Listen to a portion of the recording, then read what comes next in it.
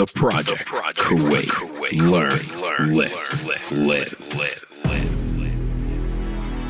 Hey everybody, welcome to this episode of The Project. And in today's episode, we had none other than... me! Jumping back in for a little bit of a surprise for our listeners. You're going to talk a little bit about yourself in this episode and what you're currently doing, right? That's right. I've decided to sign up for a power meet in September. And we get into a lot of different details about that, what your training looks like, how you used to train before this.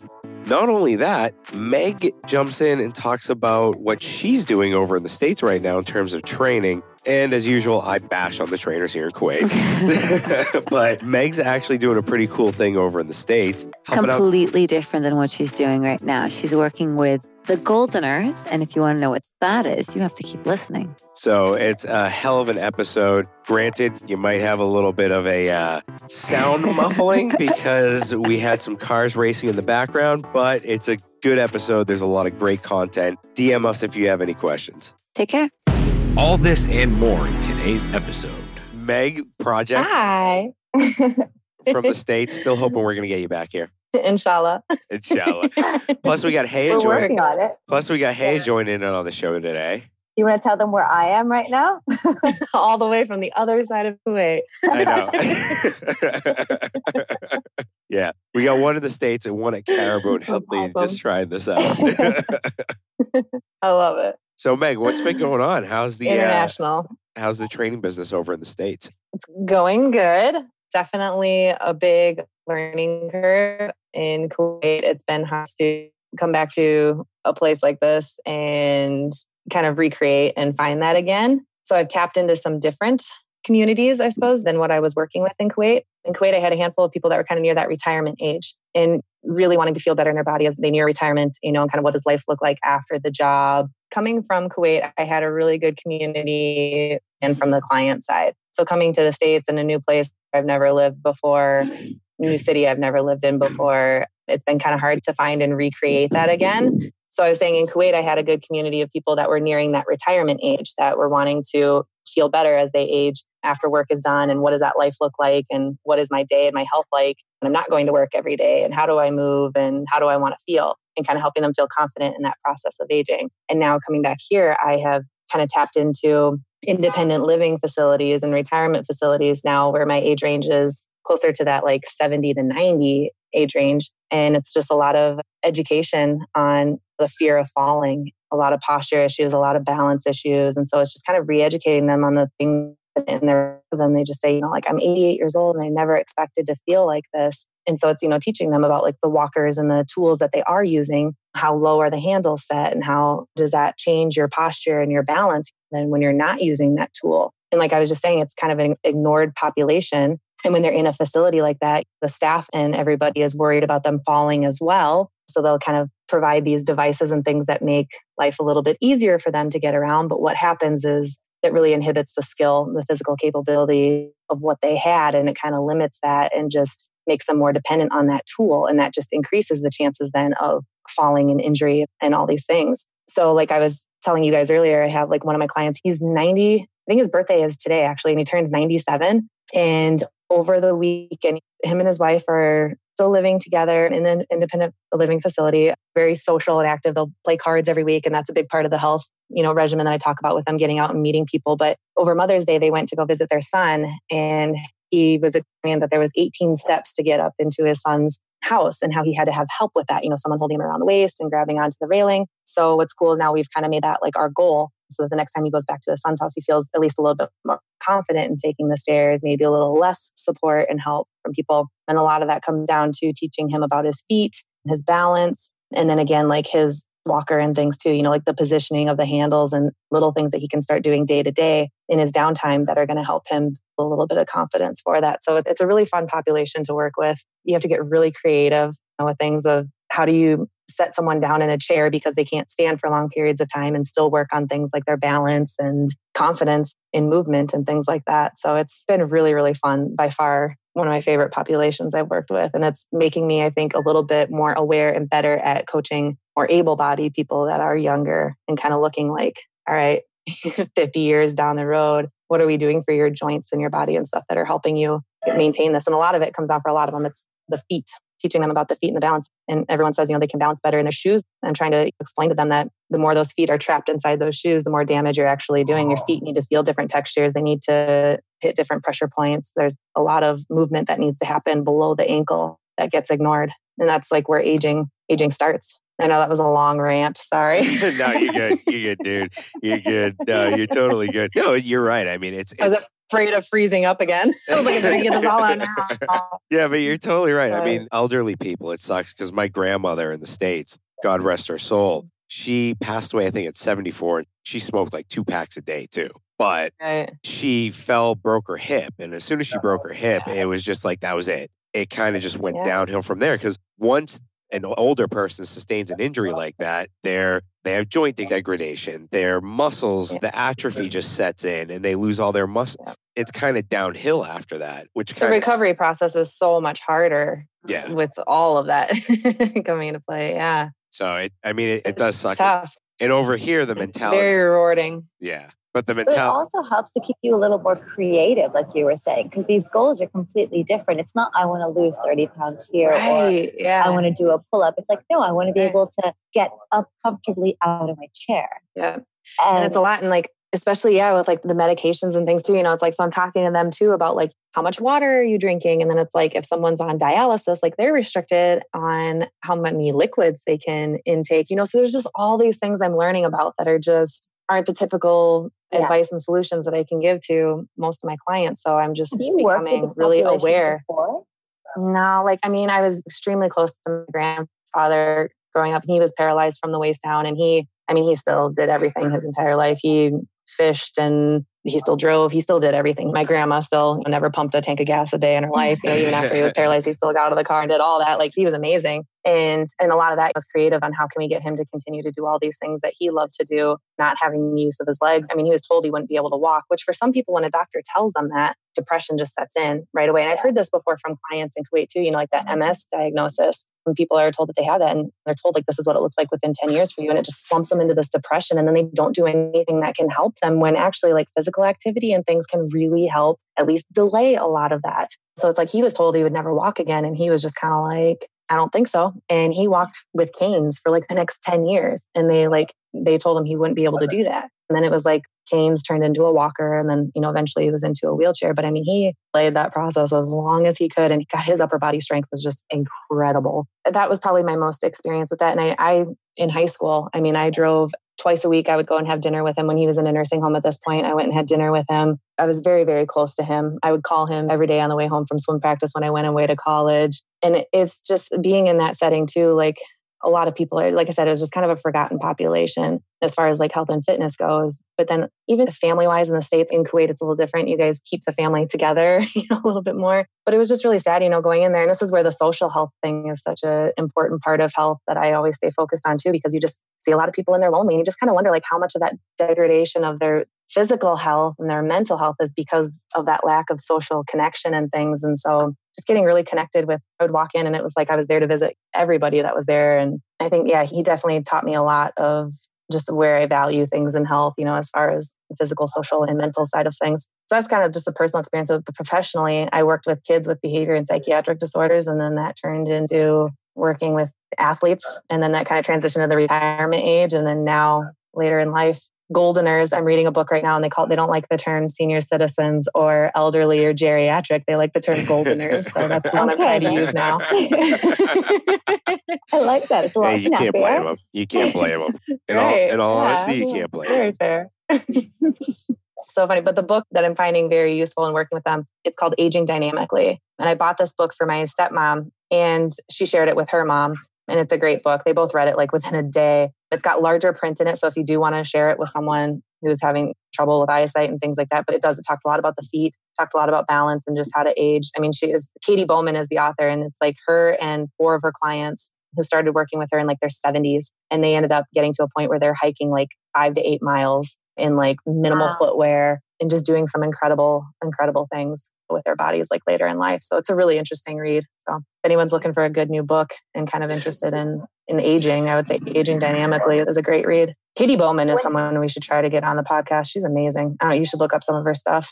So when you get a lot of these clients, what are their initial goals realistic, or do you kind of have to talk them down and say, let's focus on your feet first, or let's talk about your social connections and then go from there? I think it's kind of the opposite with them. I think that they aim really low, which is fine because most people, like you're saying, like, the goals are like way up here and it's kind of like, let's like start back down here a little bit. Kind of have to bring them down. But with these guys, it's like, I think they're shocked at what they can do and they just haven't tried. It's like something as simple as like an arm circle and just getting their arm to straighten and how far back can they reach. And they're just like, oh my God, like I haven't even tried this in 10 years. Just, my shoulders, everything just became very forward. I've been walking like this, and they kind of just forget like what's behind them and what's back here and what options there are. It's just, they're very kind of front and forward focused.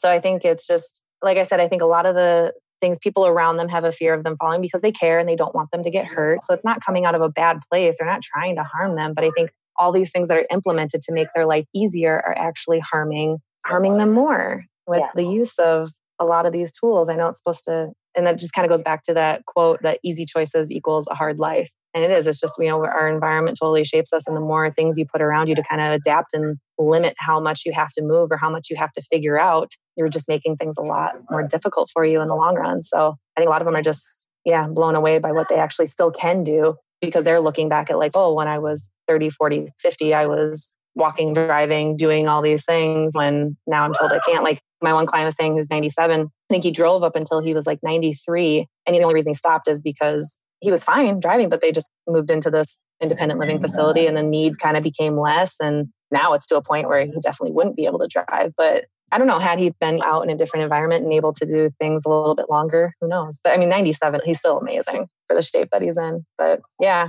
How would you see the comparison of the elderly in the States versus the elderly here in Kuwait? I know some older people that are still cutting their lawn. They're still trimming their bushes. Yeah. They're still doing a lot of different activities well into their 60s. Right. Where here in Kuwait, and my dad said this, he put it best. He told me a couple of years ago, he was like, yeah, what are you going to do? Retire when you're 50 years old, sit in a D&E all day doing nothing versus staying active in life. And I think here, the bigger problem is people do that. They just sit. It just turns into, okay, you retire. That's it. Khalas, sit down, drink tea all day. You don't have to move. You got the maids, you got the driver, you got this. And there's no purpose at the end of the day. You know what I mean? Like you were talking about your grandfather. He still had purpose in his life. Whereas here, I think a lot of people lose that purpose and it turns into them just kind of like deteriorating slowly. I saw it a lot with some elderly people here in Kuwait, and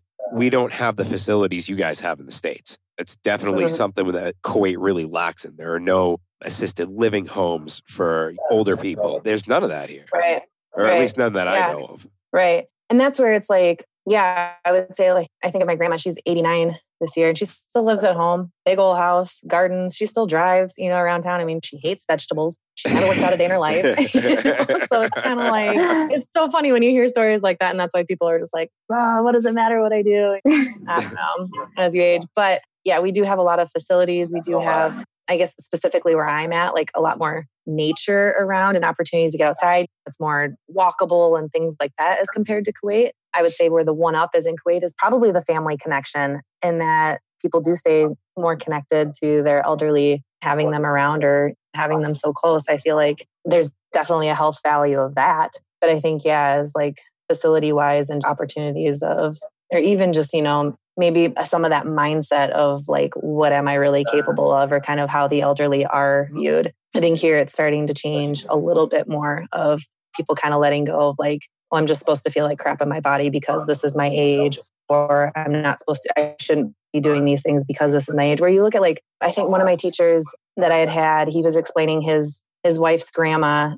She's in Greece and she's like 88 years old and she's still like climbing trees to grab branches and food for her goats or something, and it's just like when people are all worried about it, they're like, oh, you shouldn't be doing that. And she's just like, nobody ever told her that she couldn't be doing it. Like she just kept doing it forever. And that was just part of the routine. I think your environment definitely plays a big part in that, and just kind of the education that's around. What's really cool is like, I was telling you, I'm living with my brother-in-law's parents right now. And my brother-in-law's dad, he's set out a goal after his retirement to do triathlons, one in every state. Oh, and he's epic. Only got 9 states left. Yeah. we'll put his blog in the show notes on this. But so he's doing a lot of like connecting with people that are over the Really, Haya, you couldn't pick a quieter place? Like seriously, Haya? Listen. Really? I was like, is it just quiet me hearing that?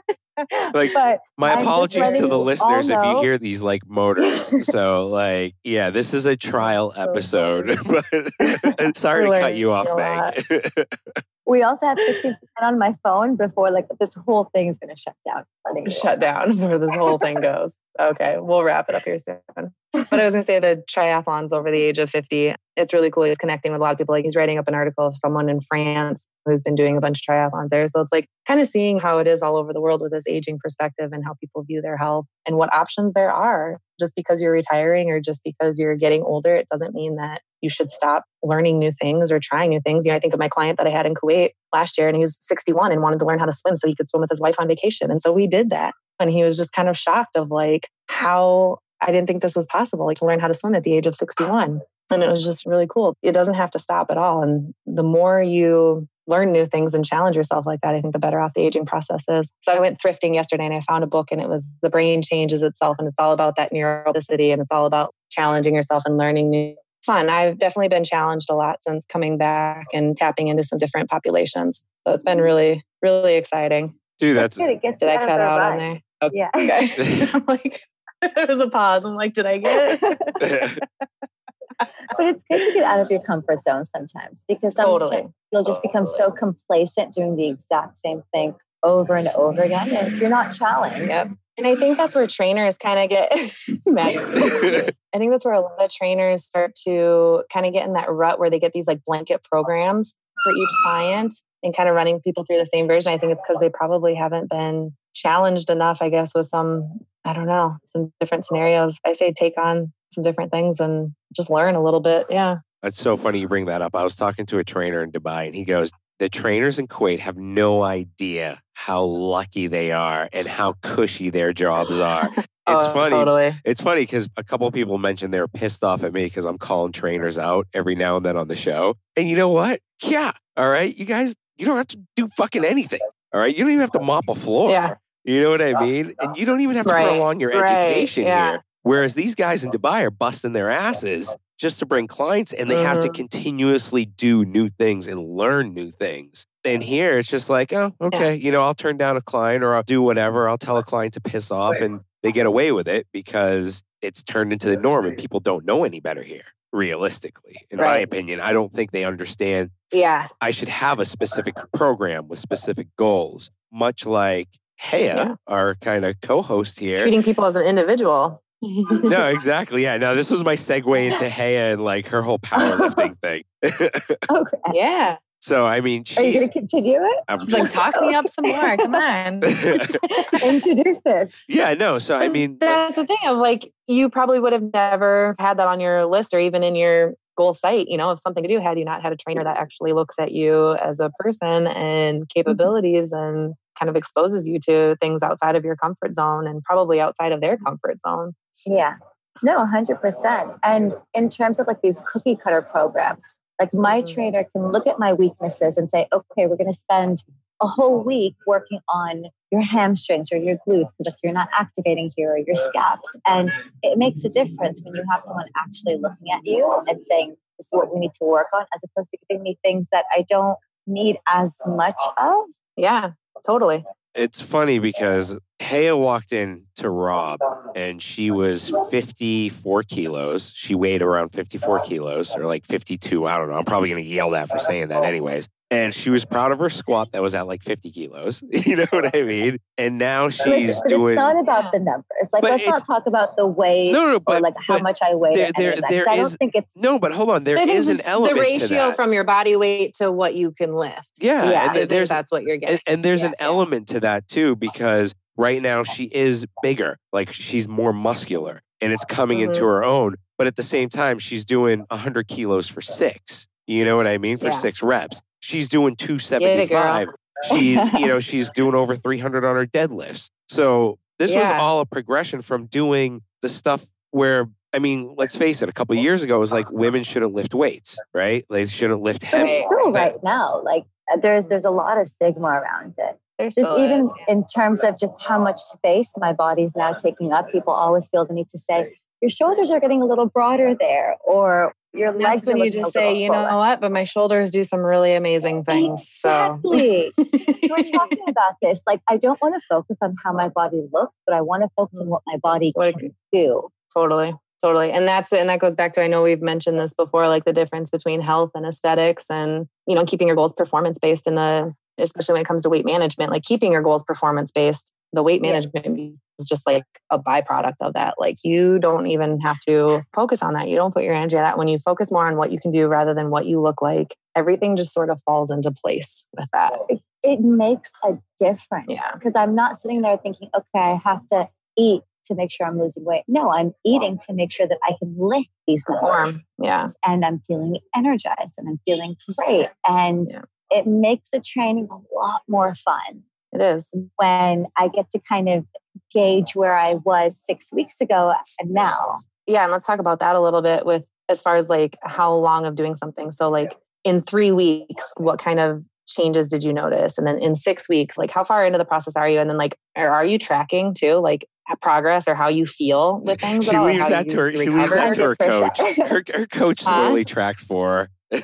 But I do as well. I mean, when I first went to him and said, okay, listen, I'm doing it in September. I think I told him about 3 weeks ago. Mm-hmm. My program changed drastically. Went from benching once a week to 3 times a week, like 5 times a week kind of split now. So it's a lot of volume and a lot of hypertrophy right now. So feeling it. Yeah. I took a long break from lifting too, because I was having the hip back pain. And what it turned out to be is just like a really angry psoas. And so I was like backed off of the strength training for a while to kind of just like work that out. But so I've just started as well. It's like when you said you were doing, you know, like 100 kilos, I'm like, oh my God, I lifted like 45 kilos the other day. And it felt like it was the heaviest thing on earth. So I really like that. Yeah. To listen to like the beginning stages of how you're going, like the high volume and how it does. Cause like I'm kind of in that hypertrophy mindset and phase as well right now. And it's just so many freaking reps. Oh, no. Like anything above 5 is cardio to me at this point. I know. Like if I hear 8 reps, I want to start crying. Yes. I know. But tell people about where you started. I think that's important. Meg, you touched on a really important point about starting at that lower level and working your way up, because you can't just go from squatting 40 kilos to 100 kilos. So, hey, talk about where you started last year. No, like about a year and a half ago, I was a yogi, but I felt like my strength was kind of deteriorating. So I went to the gym and I said, hey, I want to get a little stronger. And I remember the first thing I said to him is, I can't squat, by the way. And because I didn't have the ankle dorsiflexion or any of that stuff. So I think I spent a good 3-4 months on just a box. Just learning how to squat. Yeah. That's it. And just working on my ankle mobility and just all the boring stuff. Mm-hmm.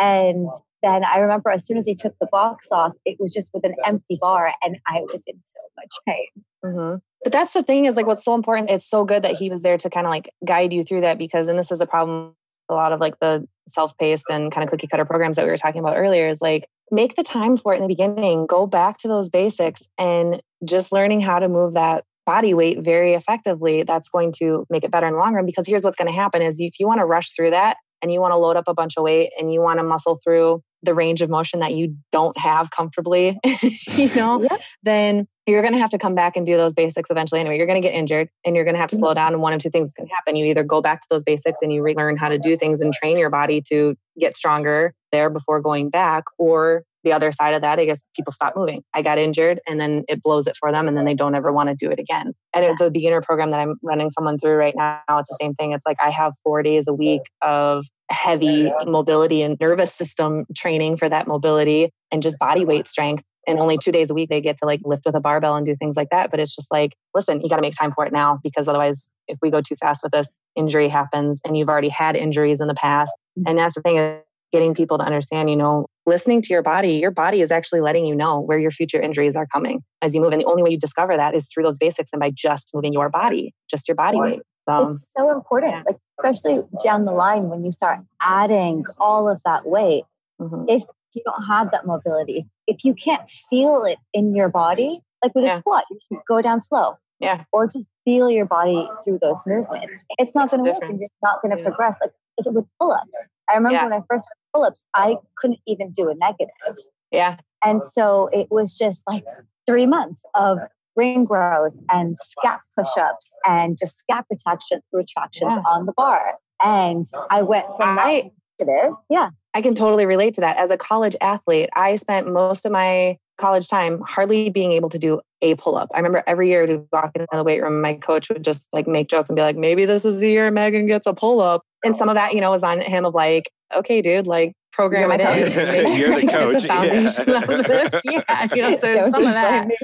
Exactly. But after college, I was working with him and another coach, and he straight up told me, it's like, you should be able to do 5 chin-ups before we start working on the pronated, how many ring rows you should be able to do. And exactly, your eccentric motion and all that. And it was just all that boring stuff. And then when it came time to me wanting to get a muscle up, he kept telling me that. He's like, how are your pull-ups? How are your dips? You don't have those, as strong as you should to work on this muscle up. Here's what you have to do. So I was able to kind of muscle my way through a lot of other stuff that I never wanted to go back to those basics. And then it wasn't until probably 4 years ago, I really became concerned with like my upper body strength and that pulling strength. And sure enough, what I was programmed, it was ring rows and negatives and scap push-ups and everything that you're talking about right now. And it's like, you have to make the freaking time for it and you have to move slow. And it sucks because you just want that freaking pull-up. But I will say within 12 weeks, I was doing 5 pull-ups pronated on a tempo, with a pause and a hold at the top with my chest touching the bar straight into 5 dips, So it's just like the gains come really freaking fast when you make time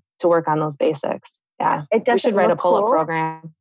We should. That's not a bad idea, dude. That's not a bad idea at all. It doesn't look cool and people just want to put the bands on there and start like doing as many as possible. Cranking out a bunch. Yeah. But what's that going to do for you? It's just going to take you longer to even get your first It'll catch up. It'll catch up. Yeah. But dude, from a guy's perspective, I mean, look at social media now. Okay. Like when you go on social media, you're seeing dudes doing deadlifts of 600 pounds and push press of 400 pounds. I mean, even me, like today, I saw a guy doing a push press of like 350 pounds. So I'm throwing the weight on the bar. Lo and behold, I dropped the bar twice. You know what I mean? Like I got through one and then I dropped it twice after that. If I had just stayed on the weight I could do and manage, in 2 weeks, I would be able to do that weight. I'm saying that. But it's a lot of that unconscious ego that kicks in for a lot of us. And I think I blame some of it on social media, to be honest with you, because I see that shit. I get pumped up and I'm like, all right, let me go do this. And when my coach sees me, he says, ramp it down. It's not a PR day. Like he literally put in my program in capital letters, this is not a PR day. You know what I mean? And I was telling someone. Today is not the day that we try to fail. I know, right? And I was telling someone else, she was talking to me about the show and she was like, do you practice what you preach? I say, look, for the most part, yes. But at the end of the day, sometimes that ego bug, it bites me and I'm going to go after it. You know what I mean? Like you try to discipline yourself as well as you can. But with all the crap you see out there, it's tough sometimes. And for a novice person going into it, when you see some jerk off doing squats and jumping up and then going into a Hindu squat, like, dude, why are you showing people that? 90% of the people watching that can't even do a Hindu squat with no weight, let alone with a barbell.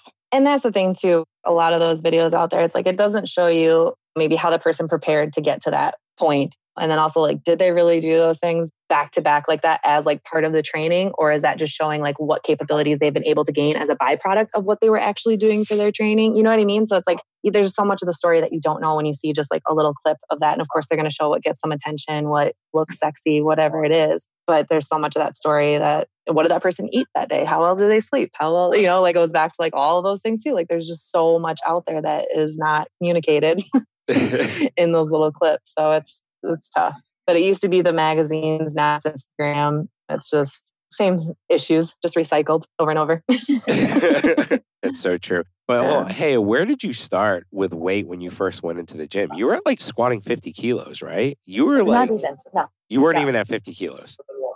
And how long did it take you to get to where you are now? But it took me so long to just get the mechanics of the squat down. Like the deadlift for me was a lot easier because you just pick it up. Not much to it. True. Yeah. But squat has always been my favorite, but like the most technically challenging for me, which is why I enjoy it.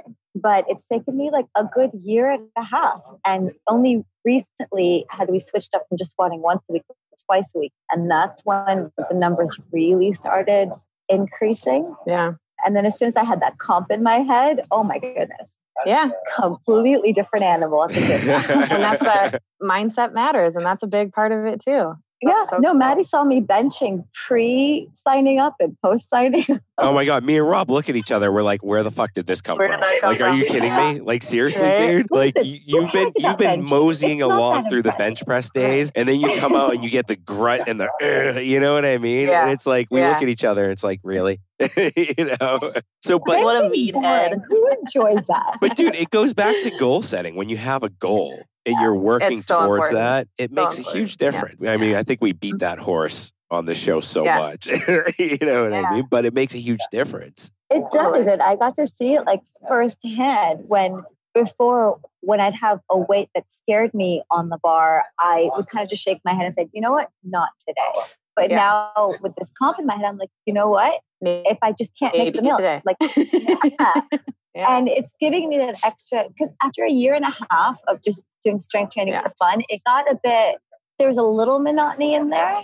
Totally. And that's so funny because I'm on the opposite side of that, where it was like I trained for competition for so long, and it got to a point for me where it was like I hit like the max weight that I wanted and the bar came down, and I was just kind of like, damn, I'm bored. I don't want to do another 8-week strength cycle to get 5 more pounds on that bar, you know? And that's where like different ways of moving. But I will say by taking that, I found different ways that I can move. And every time I go back to doing that strength lift, the squats, the press, the deadlift, the Olympic lifts, whatever it is, I feel so much better. I feel so much stronger. I do feel more confident doing, like, you know, so there's a big translation between the two. But I just think, just know where you are, know what your goals are. And people are on all kinds of different sides of the spectrum of that. And I think that's freaking awesome that you're picking up a competition. And after having a kid and after spending a year of working on mechanics and all these things, like people, again, going back to what we talked about in the beginning, this aging being an excuse not to do things. And it's just like, why not? Why can't? Like, I can compete against someone, you know, if I want to. And that's cool to know that you have the confidence to try something new and see how it makes you feel. Yeah. Yeah. Like, I never thought I'd be sitting here at 30 years old, because I've always been like in the world of academia. So now going into this world, it's fun, it's different. And like what we were talking about earlier in terms of not being stagnant and complacent with what we're doing. Exactly. Like, you're not activating your mind at that point. And you're not helping your muscles either. There's no adaptation that's going to help. No. Or aging wise, brain wise, or anything. Like, you need that. You need to get out of autopilot. 100%. Yeah. It's funny though, like taking it back to the training part of it too. I think it's funny how last week, his trainer, what did he have you do? He had you put 300 pounds on the bar just to get a feel of it. Just to feel. Just to feel it and get that central nervous system. That's my goal. And it's funny because people don't do that anymore. Like, my goal is to hit 400 pounds on my squat. So the other day I was like, all right, let me put 375 on the bar, see how it feels on my back. And it's just getting your body, just getting comfortable with just the weight on your back. And it's cool that you're building up to that. It sucks. Hey, you held 300 pounds on your back for 10 seconds? Yes, you did? It is my goal. Yeah. But you did it? No, I did. Like, it felt good too. That's freaking heavy, girl. That's my wife. Just so everybody knows. Just so everybody knows, that's my wife. All right. That's my wife. I produce this. Okay. Amazing. That's amazing. All right. In about 12 weeks or so, I think I might be at a point where I could be comfortable. Maybe I'll put 200 pounds. We'll see where, I don't know. I'm starting way back at the basics again. But you know what also good? Oh, wow. That's impressive. If you're not feeling good, it's okay. And I think that needs to be said. There are days when like 100 kilo is super easy for me. And then today it was a struggle. Right. And so it's also about not being too hard on yourself and realizing, okay, my CNS is probably fine. How did I sleep? How did I eat? How just all these other factors are out. Yeah. And to not get too discouraged.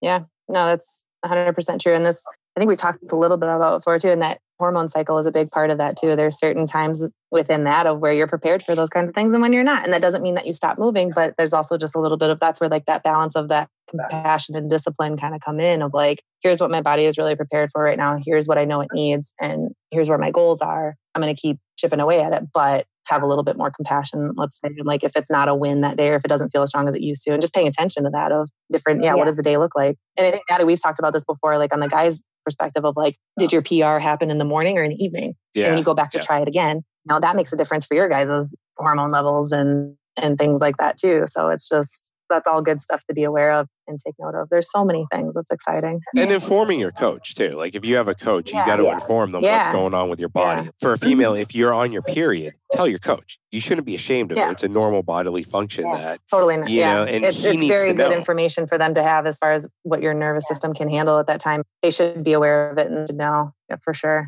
Yeah. So, hey, here's a hard question. How's the stigma of lifting weights as a female here in Kuwait? Like, how's that coming along? Because you've had tremendous support from a lot of girls at the gym.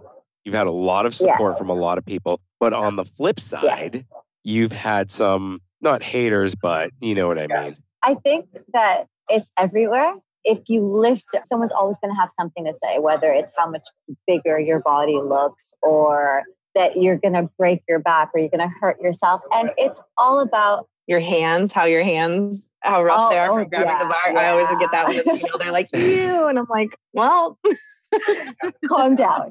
Because you know what? The other day when a girl came up to me and she was like, oh my God, you're so strong. It's inspiring me. I'm like, perfect. Yeah. Like that's what matters to me. I'm not going to listen to what all these other people are saying because it doesn't matter what I do. Yeah. Just someone's always going to have a comment about something. Don't focus on that. Totally.